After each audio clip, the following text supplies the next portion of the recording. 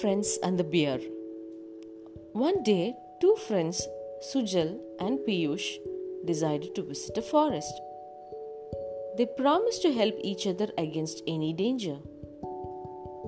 While walking through the forest, a bear suddenly rushed at them.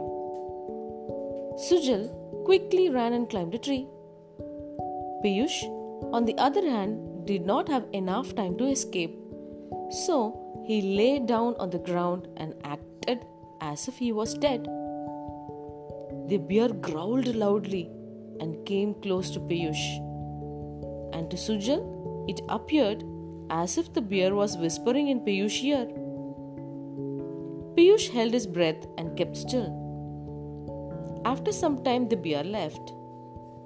Sujal came down from the tree and asked Piyush, "What did the bear whisper in your ear?" "The bear told me to stay away from selfish friends who run away at the time of danger," Piyush replied. Moral of the story: have faith in God's plan.